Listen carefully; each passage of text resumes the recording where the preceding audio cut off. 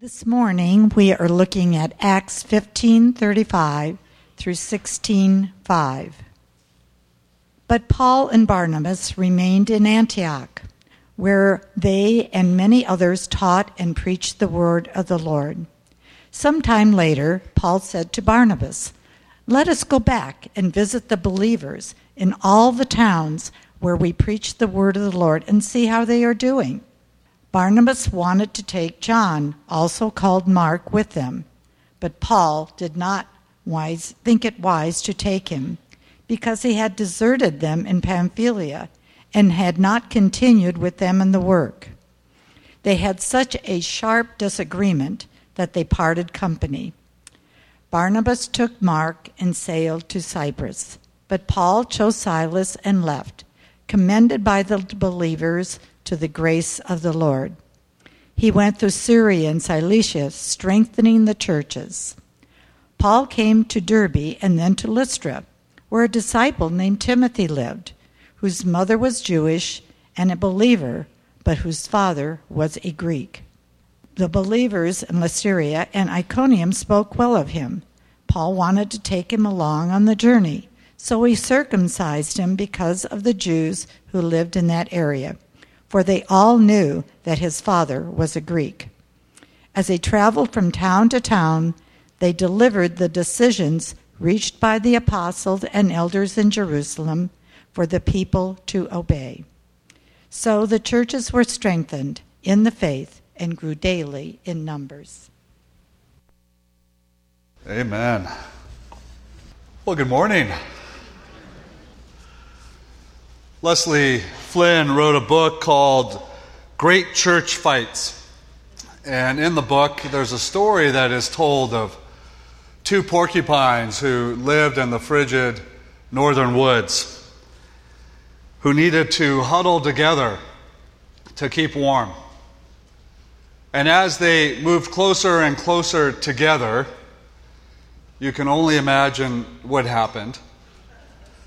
They pricked one another with their sharp quills, and they had to move apart from each other. They truly needed one another, but unfortunately they needled each other and had to separate. As we enter into our passage this morning, Paul and Barnabas have gotten to a place in their relationship where they are needling one another. And it's causing them to move apart and to separate. And we realize, as we go through this chapter, that these beautiful saints are not perfect. They're like you and me. They're human, like we are. They're sinful. And they're in need of God's forgiveness, and they're in need of extending forgiveness. And we're going to see through this chapter how God is going to work right in the middle of the mess. We are such a messy people and a messy church. But God's going to work in it. And that His perfect plan is going to happen with imperfect people like you and me.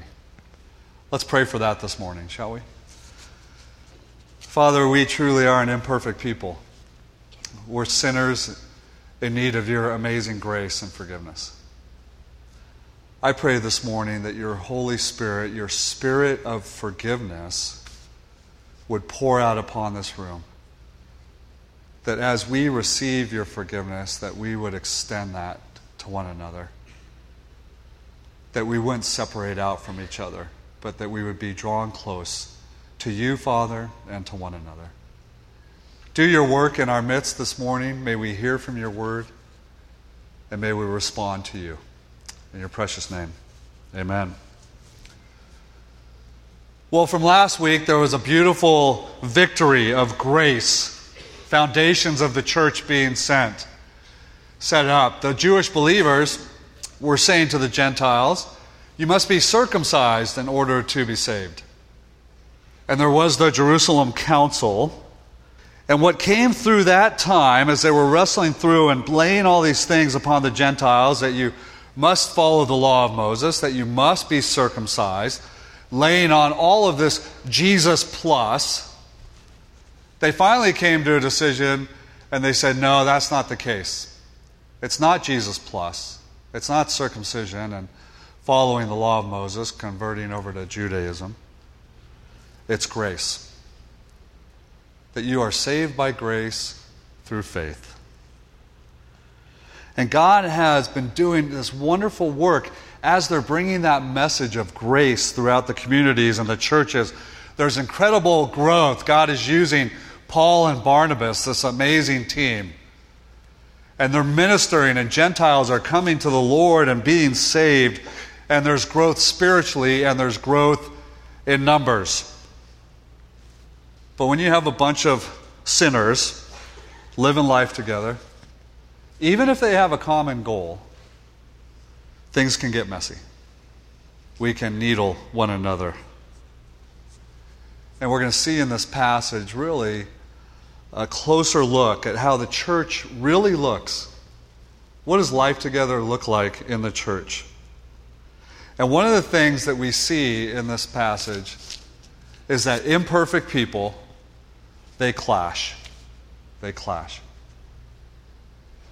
And when you've had that in this church body, you and I both know. We as imperfect people, as sinners, we needle one another. And we clash and we have disagreements and we struggle with each other. This is what the real church looks like.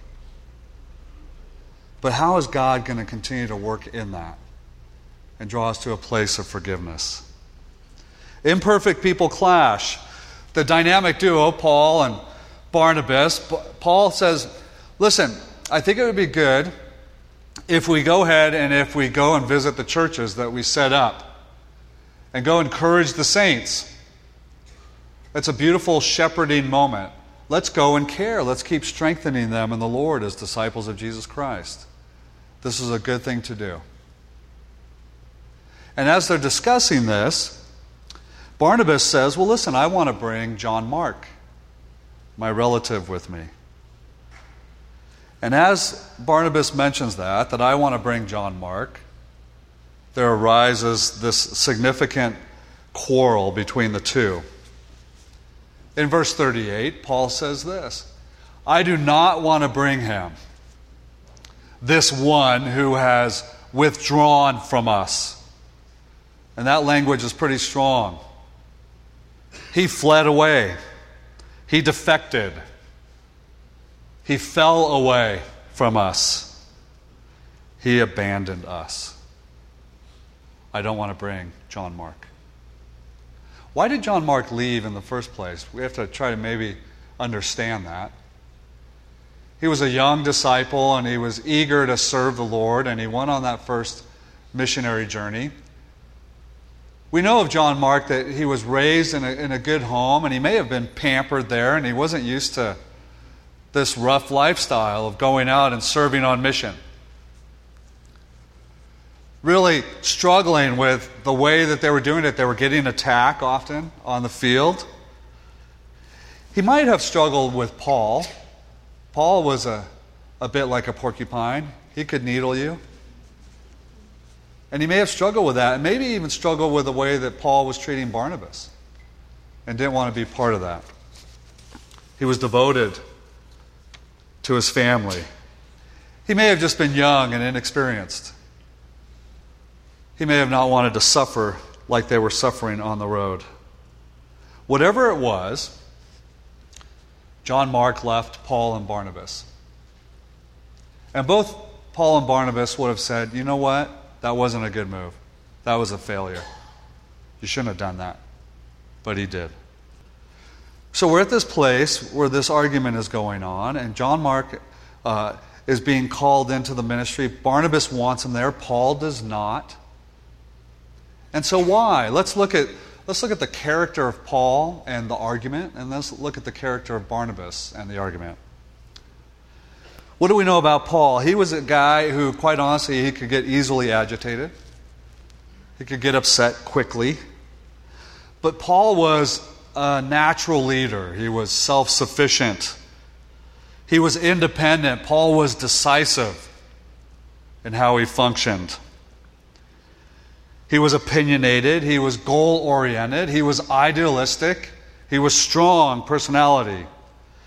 He was courageous and he was determined. And as the Lord called upon him, he was driven towards success in the Lord. That we're going to go and the Lord is going to use us to bring the gospel. We're going to do everything we can to bring that about and bring the message of the good news of Jesus Christ. That's the way he functioned. But in those amazing strengths and in his leadership, he wasn't very sensitive to people's feelings. Do you know some leaders like that? They get going on a course and they sometimes just run over people on the way. Paul was kind of one of those guys. He wasn't very sensitive to what was going on around him. He lacked compassion for others in the middle of the journey. And it seems that he was pretty intolerant of mistakes. John Mark, I think maybe he held a grudge against him for bailing on them in the middle of the journey.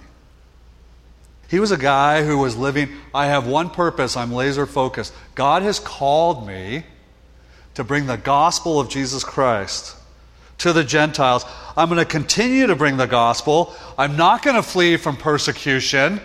I'm going to continue to show up. I'm going to go with my eyes fixed upon Jesus. I am going to suffer for Christ. This is what I'm called to. I will be faithful to the work of God, and John Mark is not. I need faithful men who will join me because this is a serious calling. And so I think Paul is saying to Barnabas, John Mark's not capable of sticking the course. He hasn't counted the cost. Scriptures speak to us in Luke 9:62. Jesus said to them, no one who puts his hand to the plow and looks back is fit for the kingdom of God. The cost of discipleship. As we choose to follow Jesus, we've got to count the cost.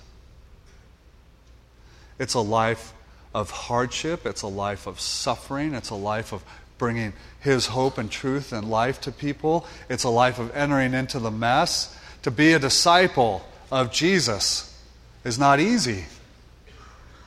And like Tyson prayed this morning, we go through suffering, all of us, and trial and tribulation. This is the cost of discipleship.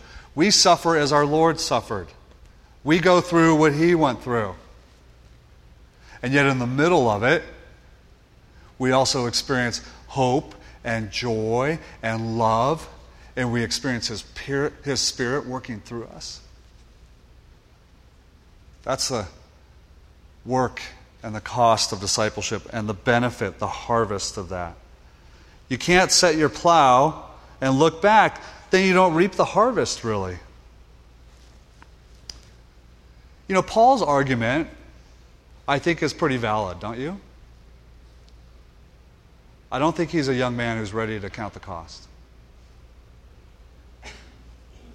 This isn't a vacation club that we're in.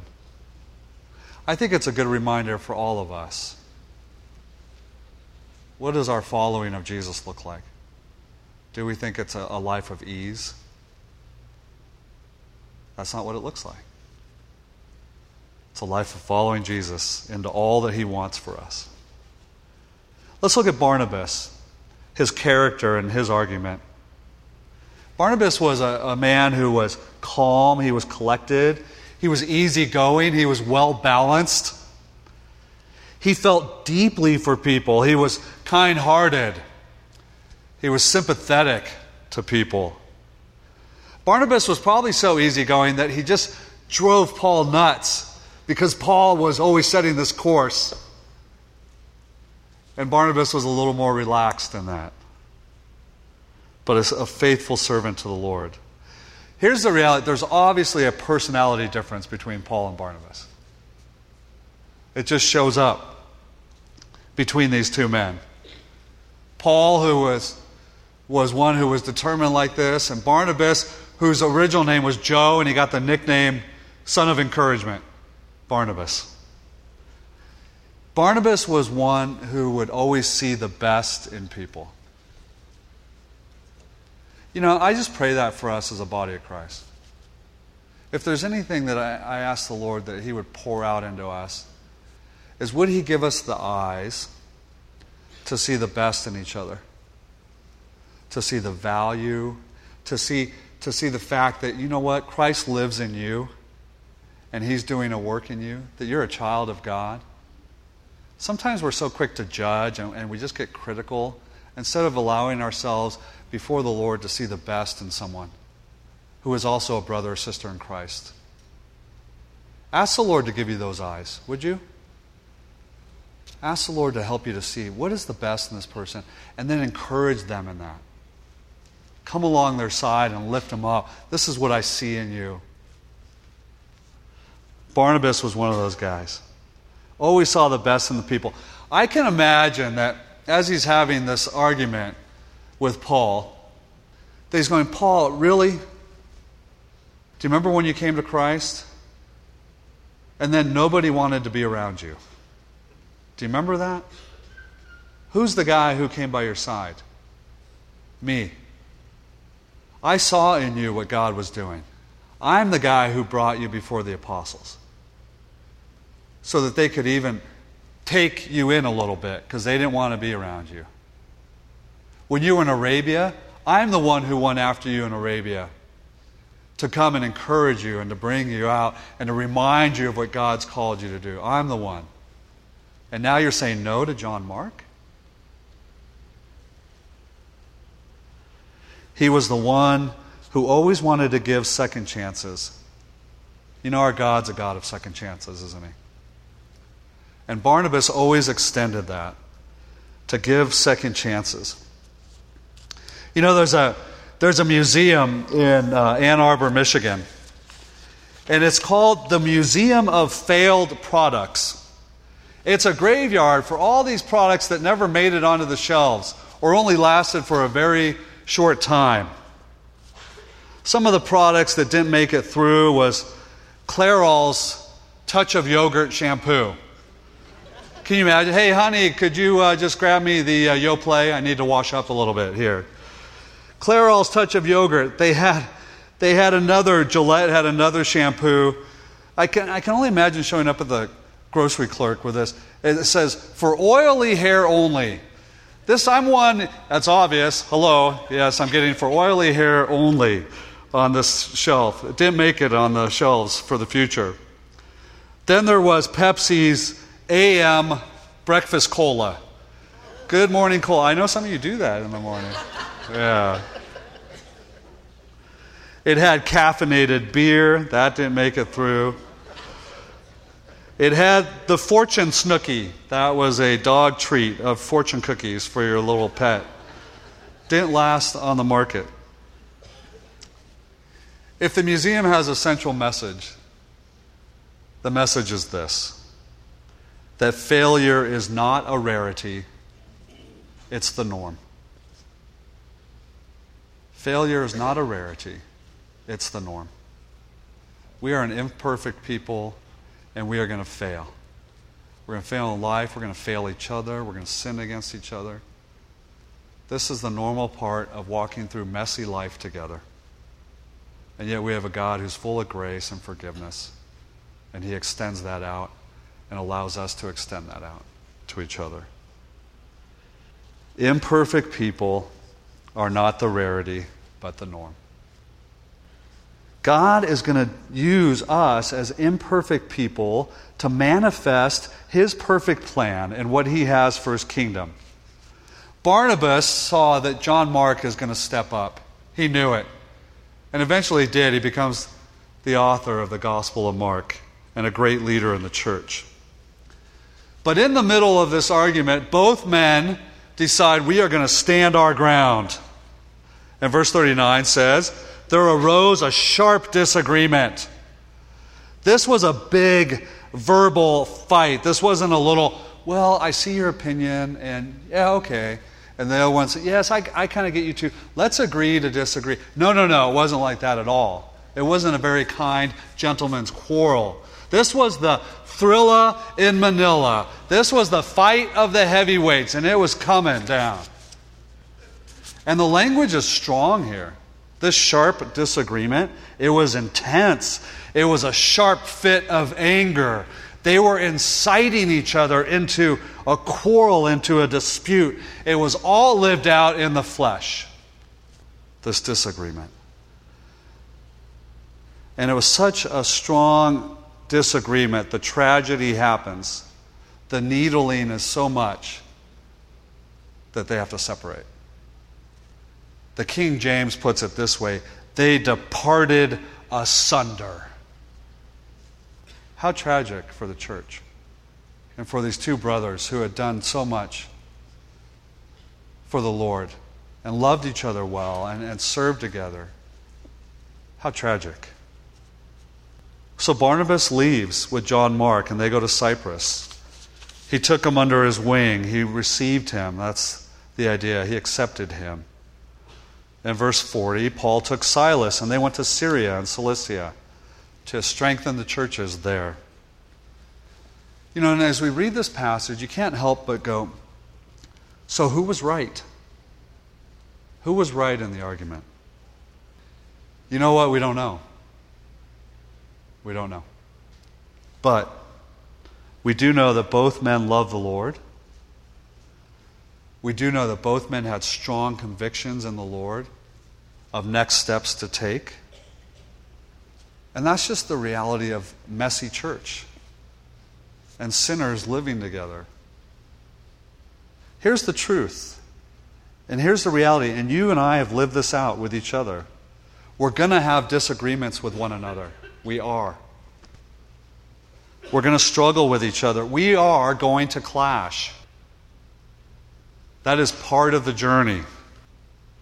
And as Christians, we don't always need to agree with each other in order to be godly or righteous. Sometimes we feel, well, we just need to all get along and agree with each other. No, that's not true. In order to be godly and righteous, we can have strong disagreements. The deal is, when we disagree with each other, we need to really honor each other when we don't see eye to eye. You see, the problem wasn't so much John Mark. The problem was the way that Paul and Barnabas treated each other amidst the disagreement. The problem was they gave way to flesh. And I think it's pretty clear that in their flesh they sinned and anger really came out. That's the problem. So what do we do? If the reality is we're going to clash, if the reality is we're going to have disagreements, what's the Lord call us to do in those situations? Well, I believe He calls us to a place of seeking forgiveness and reconciliation. That we have to go to that place when we have conflict with others, when there's a quarrel and it's caused separation or it's really profound, that we stop and we say, oh God, help me. Forgive me. I have sinned against my brother and sister. Forgive me. Lord, help me to go to my brother or sister and ask for forgiveness. And Father, if they come to me, help me to receive it if they ask for forgiveness. Father, draw us close again. Help us to love each other. This is my dear brother or sister.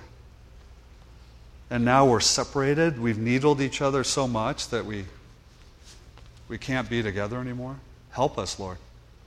Ephesians 4 says this: I therefore, as a prisoner for the Lord, I urge you to walk in a manner worthy of the calling of which you have been called, with all humility and gentleness. Listen to these words: patience, bearing with one another in love. That's a long suffering. Eager to maintain the unity of the Spirit in the bond of peace. Let all bitterness and wrath and anger and clamor and slander, let those be put away. Get them into the closet, lock the door. Listen to verse 32 of chapter 4 of Ephesians. As people who are followers of Jesus, would you be kind to one another? Would you be tender-hearted towards each other? And would you forgive one another as God in Christ has forgiven you?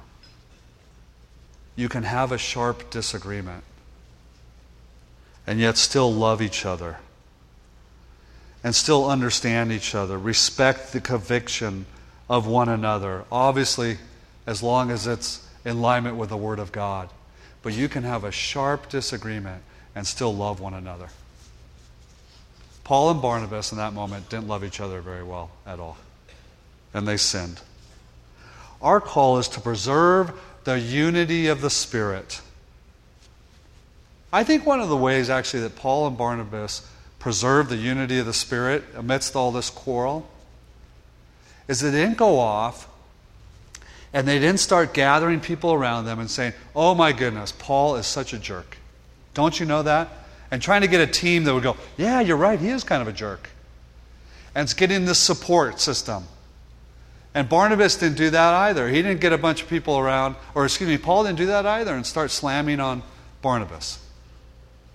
We don't see that in the Scriptures. Actually, we see nothing but kind words in the future. And we see reconciliation through some other texts.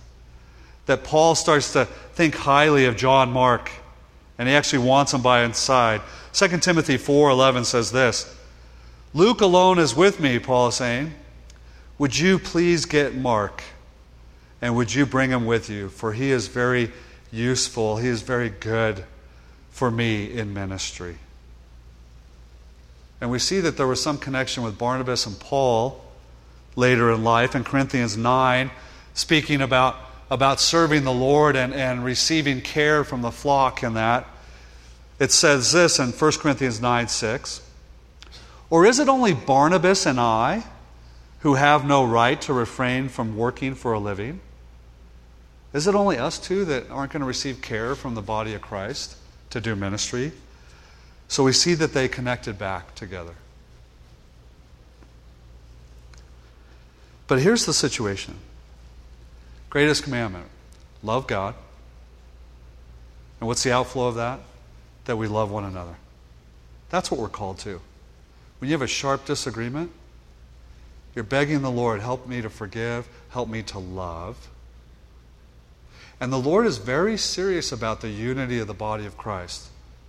It's what Christ prays in John 17, right? "Father, I pray," He prays for you and me, "I pray that they would have the unity that you and I have, the love for each other that we have. Father, would you give them that unity that we experience with each other?" This is Jesus' prayer for us. We shouldn't take that lightly. When we have a sharp disagreement, let us ask the Lord, "Lord, preserve the unity." Don't be those that are going out and slandering and slamming on those people. Be a people who are drawing close to the Lord and then drawing back with one another. In the middle of all of the mess, what we get to see now is that God redeems the conflict with a perfect new plan of mission. You see, God is going to take what was broken and He is going to buy it back, and He's going to take what is messy and imperfect and He's going to make it good. And so all of a sudden we had this one missionary team of Paul and Barnabas going out sharing the gospel. Now guess what? Out of absolute just a bummer situation and a broken relationship, God is going to heal that, He's going to redeem it, and now He's going to send out two amazing teams to go spread the gospel of Jesus Christ. What was evil and sinful now becomes good. God's perfect plan played out. No, did He want them to have that quarrel? No. But did He redeem it? Yeah, He did. And that's what He does with us imperfect people. He redeems our junk, doesn't He? And then He continues to use us to serve Him. All empowered by the Holy Spirit. A forgiven people moving ahead in the Lord. And so Barnabas takes John Mark with him, and they go to Cyprus, where Barnabas was from, and they minister there. And church history tells us that they ended up in North Africa and doing ministry there. And Paul chooses Silas, and they departed, being committed by the brethren to the grace of the Lord. And Silas became a wonderful new disciple. He was a Roman citizen. He was probably fluent in Greek. He was the writing secretary for all kinds of letters from Paul and Peter. He was one who was a good leader in Jerusalem. He continued faithfully on the missionary journey, on the second missionary journey. Silas was a wonderful companion for Paul and a good disciple. And what God's going to do is He's going to have this wonderful, perfect plan. You thought you were going to go to the churches that you had been at, but you know what? I'm going to send you a whole other direction, actually, over to Europe. And there's going to be, we're going to see in several weeks, a call, the Macedonian call. And so all of a sudden there's going to be outreach and the gospel brought to Europe. God's perfect plan, using imperfect people. Before they go to Europe, they go back to Lystra. And in that place they gather Timothy.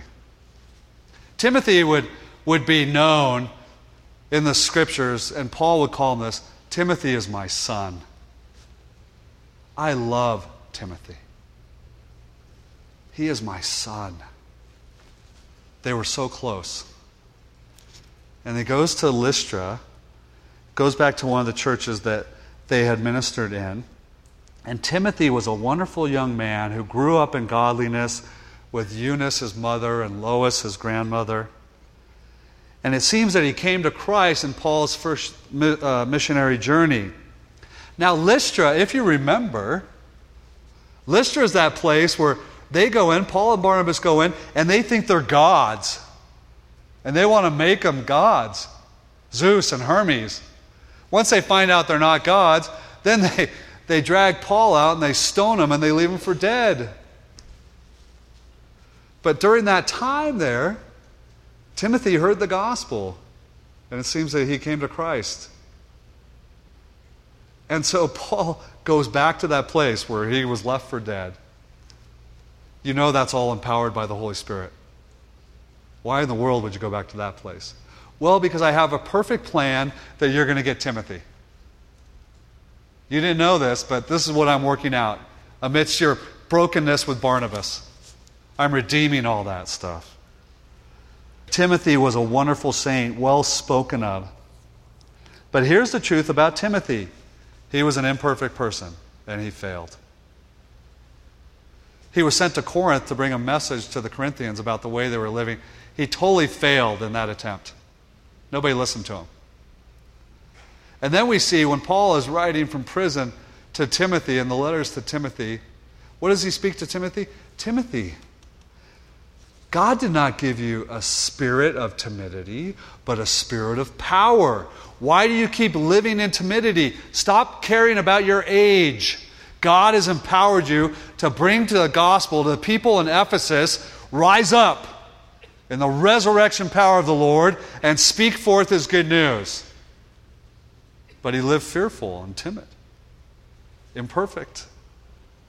But Paul took him along, and he was going to have this wonderful disciple who went on this missionary journey. And as he takes him along, in verse 3, we see that Paul brought him into the different regions, and he circumcised Timothy. Now, when you read verse 3 of chapter 16, you go, you got to be kidding me. We just went through this whole argument in all of chapter 15 in the Jerusalem council, and it was like, you don't need to be circumcised. What is going on here? Why would Timothy all of a sudden be circumcised? Well, the argument, the fight in the Jerusalem council for the future of the church was, we do not need to be circumcised in order to be saved. Our soul is not contingent upon whether or not we're circumcised. Once that was resolved, that it is by grace through faith alone that you are saved, then now what happened is they had the freedom to be used of God in a way that would impact the community they were in. Now, you got to understand something. Timothy had a Greek father and a Jewish mother. And so everybody would know of his Greek background, but the reality is, having the Jewish mother, you're supposed to live out the Jewish life. You're supposed to be circumcised. And as a Jew, The only way you can really have influence in your Jewish community is if you were one who was circumcised. Quite honestly, they wouldn't listen to you if you weren't. And so Paul takes Timothy who is willing. I mean, that's a big step. Timothy who is willing, you know what, I'm going to be circumcised so that the Lord can use me in these Jewish communities to bring forth the gospel of Jesus Christ. That's a disciple of Jesus. Paul says this in Corinthians 9. You know what? I'm free from all men, but I've made myself a slave to all that I might win some more. To the Jews, I became a Jew that I might win the Jews. To the weak, I became weak that I might win the weak. I have become all things to all men that I by all means may save some. It was so worth it to become circumcised so that he could minister to the Jews. And he did. And many were saved because of Timothy. We're free. We're free. You know, one of the great truths about Christianity is that a Christian is free to limit his freedom. Do you get that? As Christians, we are free to limit our freedom. We can step into any situation and go, what's the circumstance around me? And I want to love people. I want to win them for Christ. I want to have every opportunity to have influence in their life. And so I can restrain things or I can do things in order to have that influence and that connection. Am I free to have a glass of wine or a beer? Yeah, I am. But if I go into a community where that's really shunned upon and that just doesn't make sense spiritually, I am free to go, you know what? I don't need to do that. I'm going to love my brother and sister here. I'm going to love this community in a way that I don't have to do. I'm free to choose either one. He was free to be circumcised, and he had an incredible impact. These imperfect saints continue on. They're doing ministry in the Lord, and he used the wonderful saints to go on. They went through the cities, and they delivered them all the beautiful decisions that have been made. We believe that we will be saved through the grace of the Lord Jesus, just as the Gentiles will, 15:11. They're delivering that message, and they're filled with joy. And even though things had been messy, even though there had been a clash and a struggle in the relationship between Paul and Barnabas, he uses these imperfect saints to continue to be used of the Lord in his perfect plan.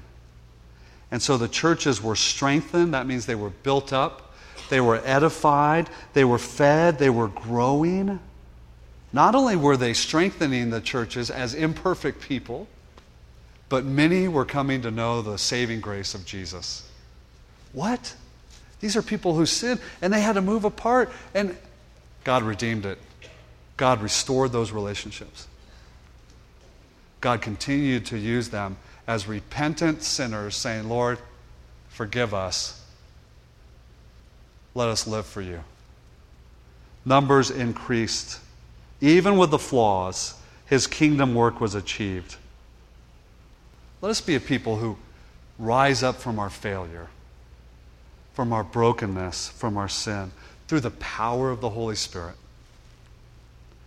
Let us continue to serve the Lord.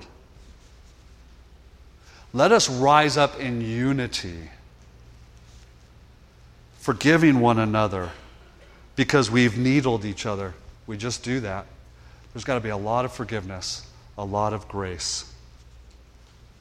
He loves to use imperfect people like you and me. Repentant, forgiven sinners to accomplish his purposes. Let me finish with this verse. For what we proclaim is not ourselves, but Jesus Christ as Lord. With ourselves as your servants for Jesus' sake. But what we have is this treasure in jars of clay to show that this all-surpassing power belongs to God and not to us. We are these beautiful, broken pots, these jars of clay, glorifying God, in responding to His perfect plan, living in His forgiveness and extending forgiveness, living in His love and His grace. Let's pray. Father, I just pray this morning again that you would pour out your spirit of forgiveness. Father, forgive us when we hold on to bitterness and anger. Forgive us, Father. And help us this morning even to go to a brother and sister and say, forgive me. I've been angry with you. Help us to be reconciled and to bring unity in this body. Help us, Father, to preserve the unity of your Spirit here. We love you, Lord Jesus. In your precious name, amen.